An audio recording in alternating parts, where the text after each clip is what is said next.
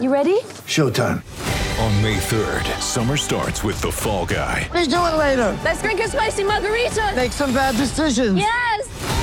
Audiences are falling in love with the most entertaining film of the year. Fall Guy. Fall Guy? Fall Guy. That's what the poster said. See Ryan Gosling and Emily Blunt in the movie critics say exists to make you happy. Trying to make it out? Nope. Because I don't either. It's not what I'm into right now. What are you into? Talking. Yeah. The Fall Guy. Only in theaters May 3rd. Rated PG-13. With threats to our nation waiting around every corner, adaptability is more important than ever. When conditions change without notice, quick strategic thinking is crucial. And with obstacles consistently impending, determination is essential in overcoming them. It's this willingness, decisiveness, and resilience that sets Marines apart. With our fighting spirit, we don't just fight battles, we win them. Marines are the constant our nation counts on to fight the unknown. And through adaptable problem solving, we do just that. Learn more at marines.com.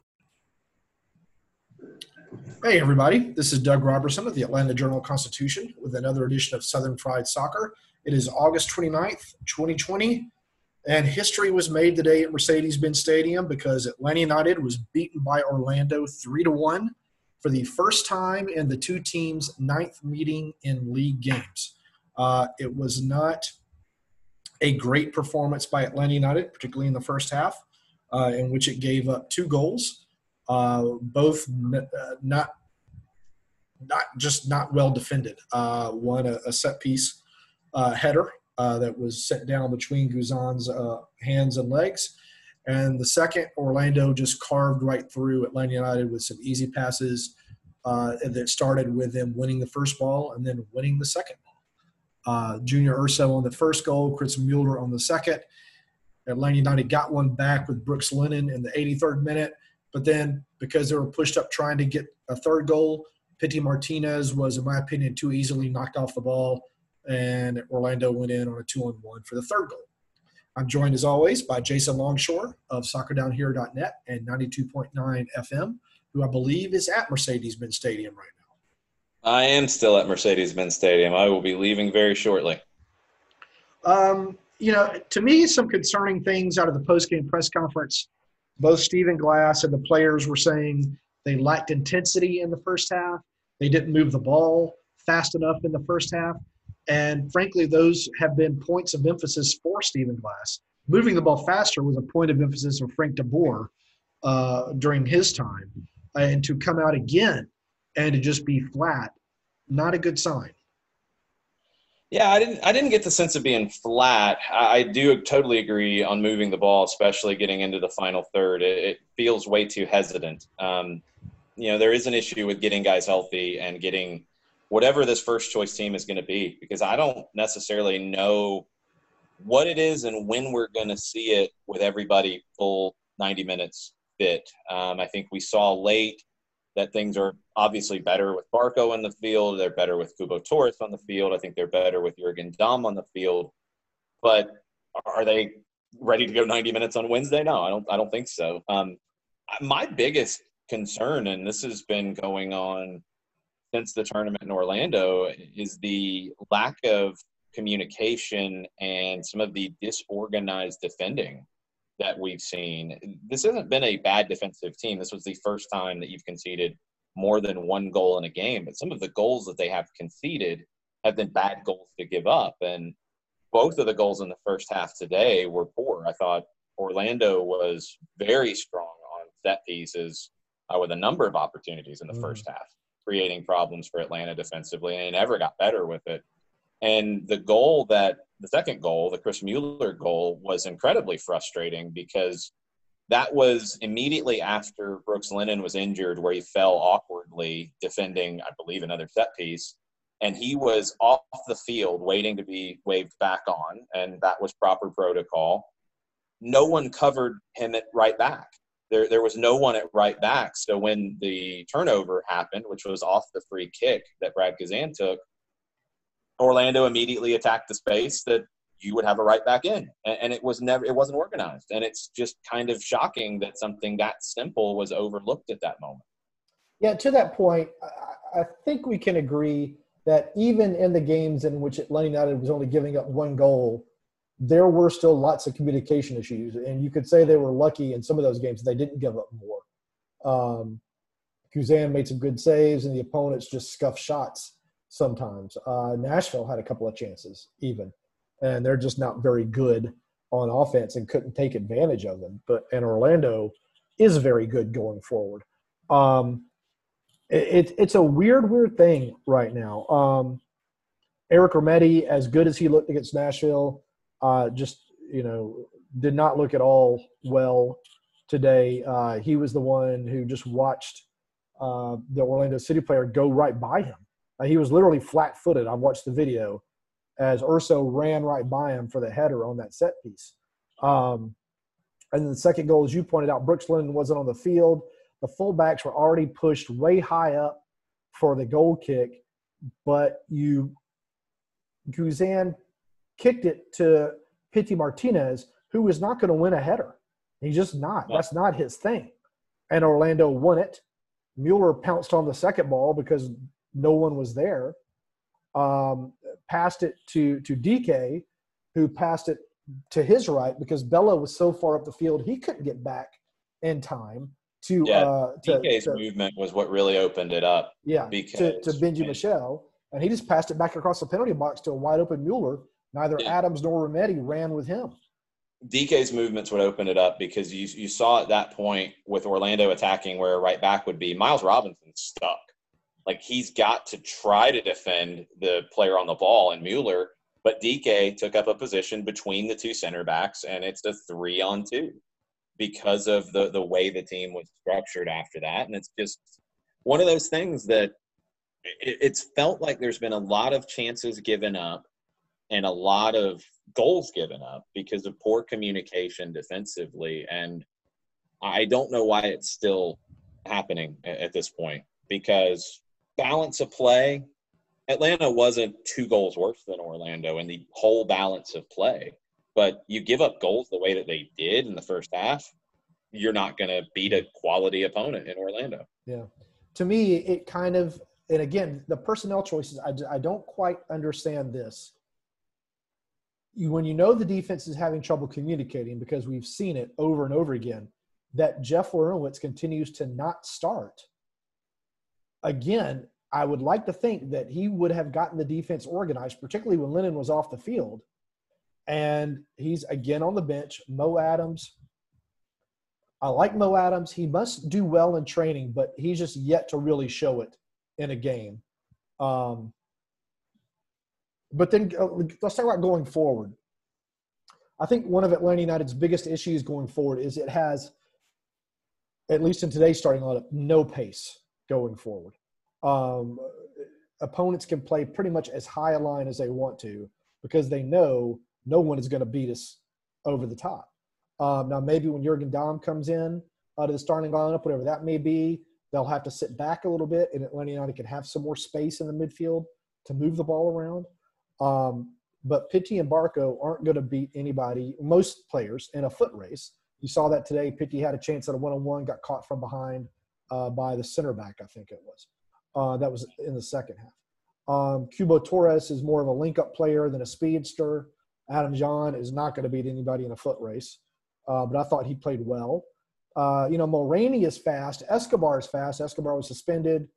Mulraney, we're still trying to figure out his quality. But to me, it's a big problem with the roster composition, and it's a big problem for Glass to try to figure out. I don't know if it's a roster composition problem for me as much as it is right now getting players able to play 90 minutes. And this part of the schedule is tough for that. Look, this is bad timing all the way around because you'd like to have an interim manager with more time to train these guys. And between games, I mean, you're getting one session a week, maybe a half-speed session in another day because of the compression. And it's just difficult. You also have a bunch of guys that you can't play 90 minutes right now, and you can't play the same group over and over again right now. That's making it more complicated. There's just no way around it. Yeah, but Orlando's in the same boat. They had one game. They had to play Wednesday. You could say it, but you could say Greyhound the whole time. But you could say Atlanta United had fresher legs than Orlando because it did play Wednesday as opposed to Atlanta, which did not. But that's the part I'm saying is that Orlando knows exactly who they are because Oscar Pareja's been there since day one of training camp. Atlanta, obviously, who they were under Frank DeBoer wasn't working, so you're trying to make a change, and that doesn't happen overnight. So, your key players, like you mentioned, Jurgen Damm. Jurgen Damm would give you that speed that you're looking for. He's played now. How many minutes did he play today? 20, if that? I couldn't. Yeah, not much. Like 14, 15, something maybe. Yeah. Let's say 15. Then that puts him to 60 minutes played in the calendar year of 2020. Yeah. That's tough. That's going to take time. Cubo Torres has been. I think he makes this team better. I think Cubo Torres makes his team better. I think Jurgen Damm makes his team better. You have to get Ezequiel Barco makes this team better. None of them are 90 minutes fit right now, and it's showing. That still, to me, is not, and it's not the biggest issue. How many times did we see today where Atlanta United, middle third, handled Orlando's pressure, played through it, got to the edge of the final third, and then was hesitant?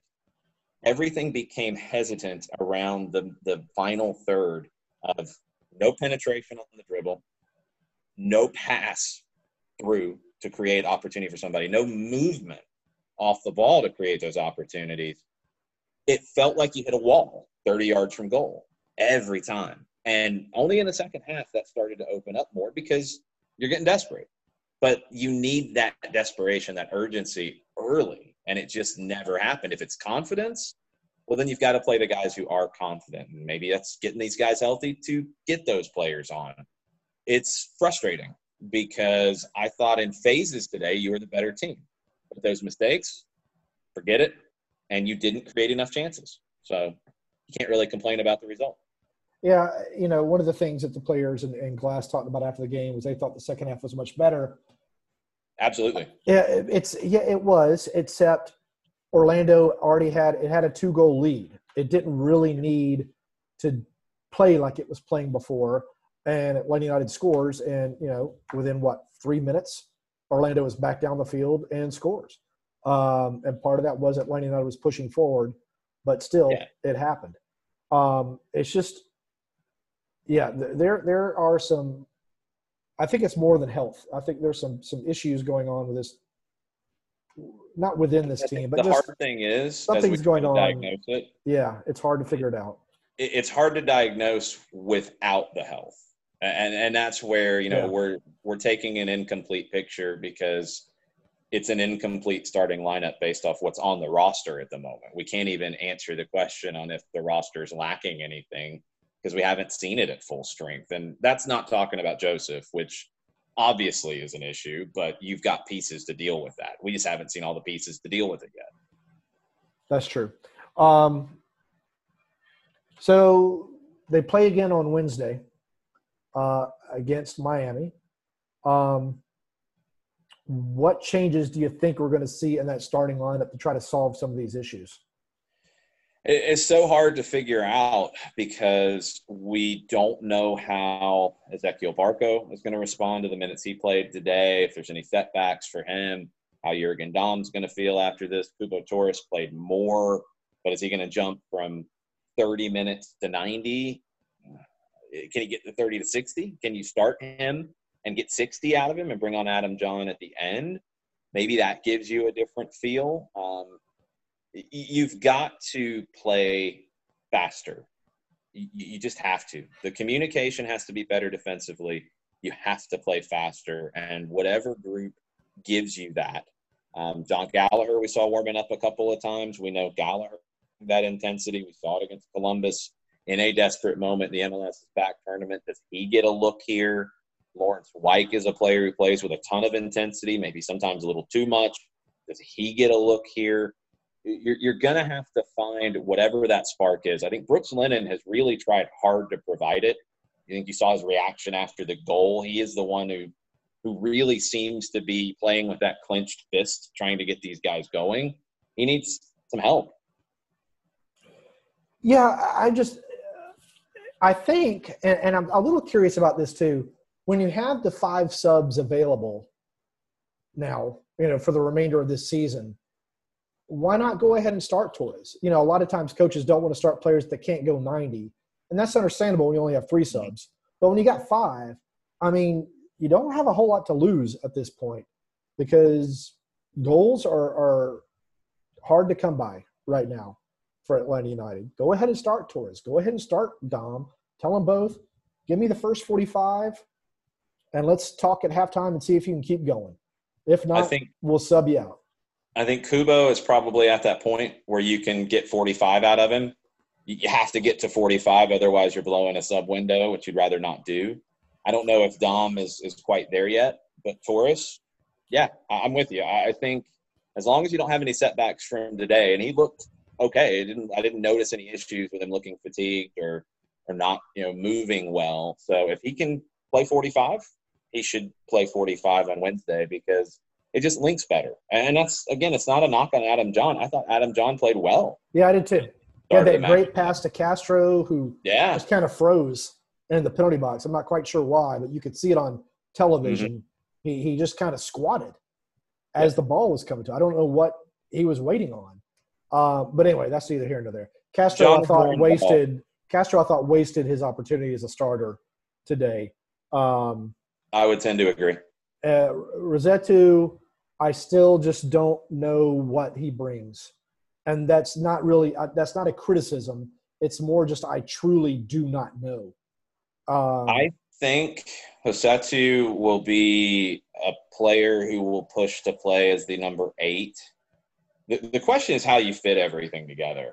And that's the part that with, when everybody's healthy, what is the starting 11? I don't have an answer to that yet.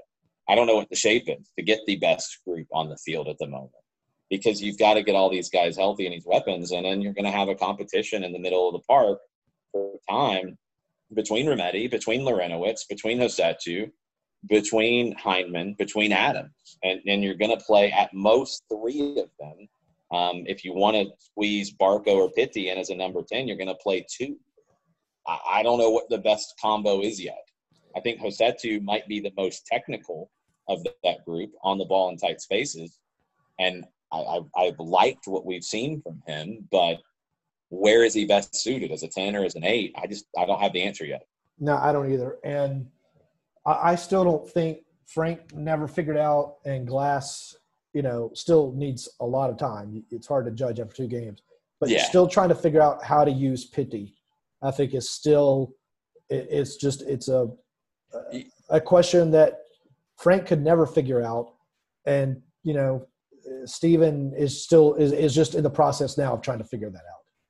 Well, I think part of it is you're not – I think maybe we're getting hung up on he's a number 10. He needs to play in the middle. He needs to play on the left wing. He needs to play on the right wing so he can cut in his left. You've got to find the spot based off what the opponent gives you because we saw that change today. He was on the left and was quiet. Mm-hmm. He moved around trying to find the game. And when he came in centrally in the second half, much better from him. He was more involved. Out on the left, Orlando kind of kept him isolated and didn't really allow him to see the ball very much. He's got to have the freedom to move around, but you've got to create the platform to make that work. And that's the part that's not consistent enough yet. I'm going to be curious if he starts on Wednesday or if Steven just kind of gives him a break, a 1-game break. Yeah. And maybe just to kind of see, because I think sometimes Pitti holds on to the ball too long, and that does slow down the offense instead of moving it too fast. I think Barco kind of does the same thing at times. Not all the time, just sometimes. But I would be curious if Pitti just gets a break just to kind of keep his legs fresh because there are so many games, and we don't know what the rest of the schedule is. I mean, MLS is not going to take a week off at this point. They've got to get on television as often as they can. So as soon as this block of 6 is done, the next Saturday you can start a whole new block of 6 games in 2.5 weeks. I would assume so. I'd assume you're playing the next Saturday after the 12th. I mean, we know some of the games from Wednesday have been pushed back to the 16th. So that's the latest games we have scheduled at the moment. I don't think you're going to see a week off either. It's going to be tough. I mean, that's the challenge of 2020 right now. And it's the hardest time to have your best goal scorer injured because that takes away a simple thing of putting the ball into the 18 and letting Joseph go find it. It's the hardest time to have an interim manager right now because he's figuring it out on the fly, and you don't have the amount of training time that you typically have. It's just difficult at the moment, and you've got to find a way to get results while it is difficult. And that's what you've got. Games against Miami and Nashville coming up that are games you should find a way to win. Might not be what Atlanta United's known for. It might not be textbook soccer. You got to get 3 points. You just got to find a way to find 3 points. Yeah, if Atlanta United doesn't get 6 points from these next couple of games, then the playoffs, even the expanded field, might be a bit of a challenge for the team this year. It gets challenging. The schedule's not going to get easier. No, the Eastern Conference is very good and very, very competitive. You don't want to get further down into that table to where you're trying to fight your way up over a bunch of teams that are fairly similar. You want to build a little bit of a cushion against two teams that you should be able to pick up points from. And you could argue of all the blocks of 4, this is the easiest. I mean, you've got Nashville and you've got Miami. But anyway, all credit to Orlando, a very professional win by the Lions today. They've looked fantastic this season. I'm happy for the supporters who had to deal with 5 previous years of no playoffs. Orlando seems to me a lot to make the playoffs. And they just play a fun, attractive soccer. So congrats to Orlando supporters. Jason, what do you have upcoming? We've got Overreaction Monday on Soccer Down Here, Monday morning, 9 a.m. You can listen on our app, which you can download on Android and iOS. You can listen on soccerdownhere.net. You can also watch on twitch.tv/soccerdownhere. We've got a lot of stuff coming up this week. I mean, it feels like every time we have a lot to talk about with Atlanta United. We've got the Lionel Messi drama in Spain to talk about. And is there a reserve clause? Is there not a reserve clause? Can he get out of a contract? Who knows? We've got all the different games from around the league this weekend to talk about. So Monday will be a packed day on SDH. All right. And how do people find you on Twitter? Long Shoe on your social media channels from me. And if you want to follow SDH, it's at Soccer Down Here. All right. And as always, you can follow me on Twitter at Doug Robertson AJC, on Facebook at Atlanta United News Now. You can subscribe to Southern Fried Soccer on iTunes, and I hope that you'll consider subscribing to the Atlanta Journal-Constitution. Wrapping this up, Atlanta United, 3-1 losers to Orlando at Mercedes-Benz Stadium. It's the Lions' first win against Atlanta United in 9 league games. First win against Atlanta United in their 9th meeting in the league and 10th meeting overall because there was a U.S. Open Cup win in there down in Orlando to boot. Atlanta United is back in action on Wednesday against Miami. Jason and I'll be on Jason's show, I assume, Wednesday morning. Yep. Jason will be on this show after the game. And please look for Atlanta United content from me throughout the week as we are now in a routine and the busy time. This has been Southern Fried Soccer. Y'all, please take care. In Atlanta, one voice has stood out for over 4 decades. An AJC original, The Monica Pearson Show. Let's talk about how you got to ESPN. Revealing interviews. You are known as America's doctor, but I want to know who you were before that. When you have a different name, you have different color skin, it can be tough. With Atlanta's most famous faces as you've never seen them before. I'm telling my story. This is the American dream. The Monica Pearson Show, streaming now on AJC.com. The AJC's trusted veteran political voices, Greg Bluestein, Patricia Murphy, Tia Mitchell, and Bill Nighet, are the essential source for Georgia politics. The Atlanta Journal-Constitution's Politically Georgia. Sign up for the newsletter, download the podcast, subscribe to the AJC.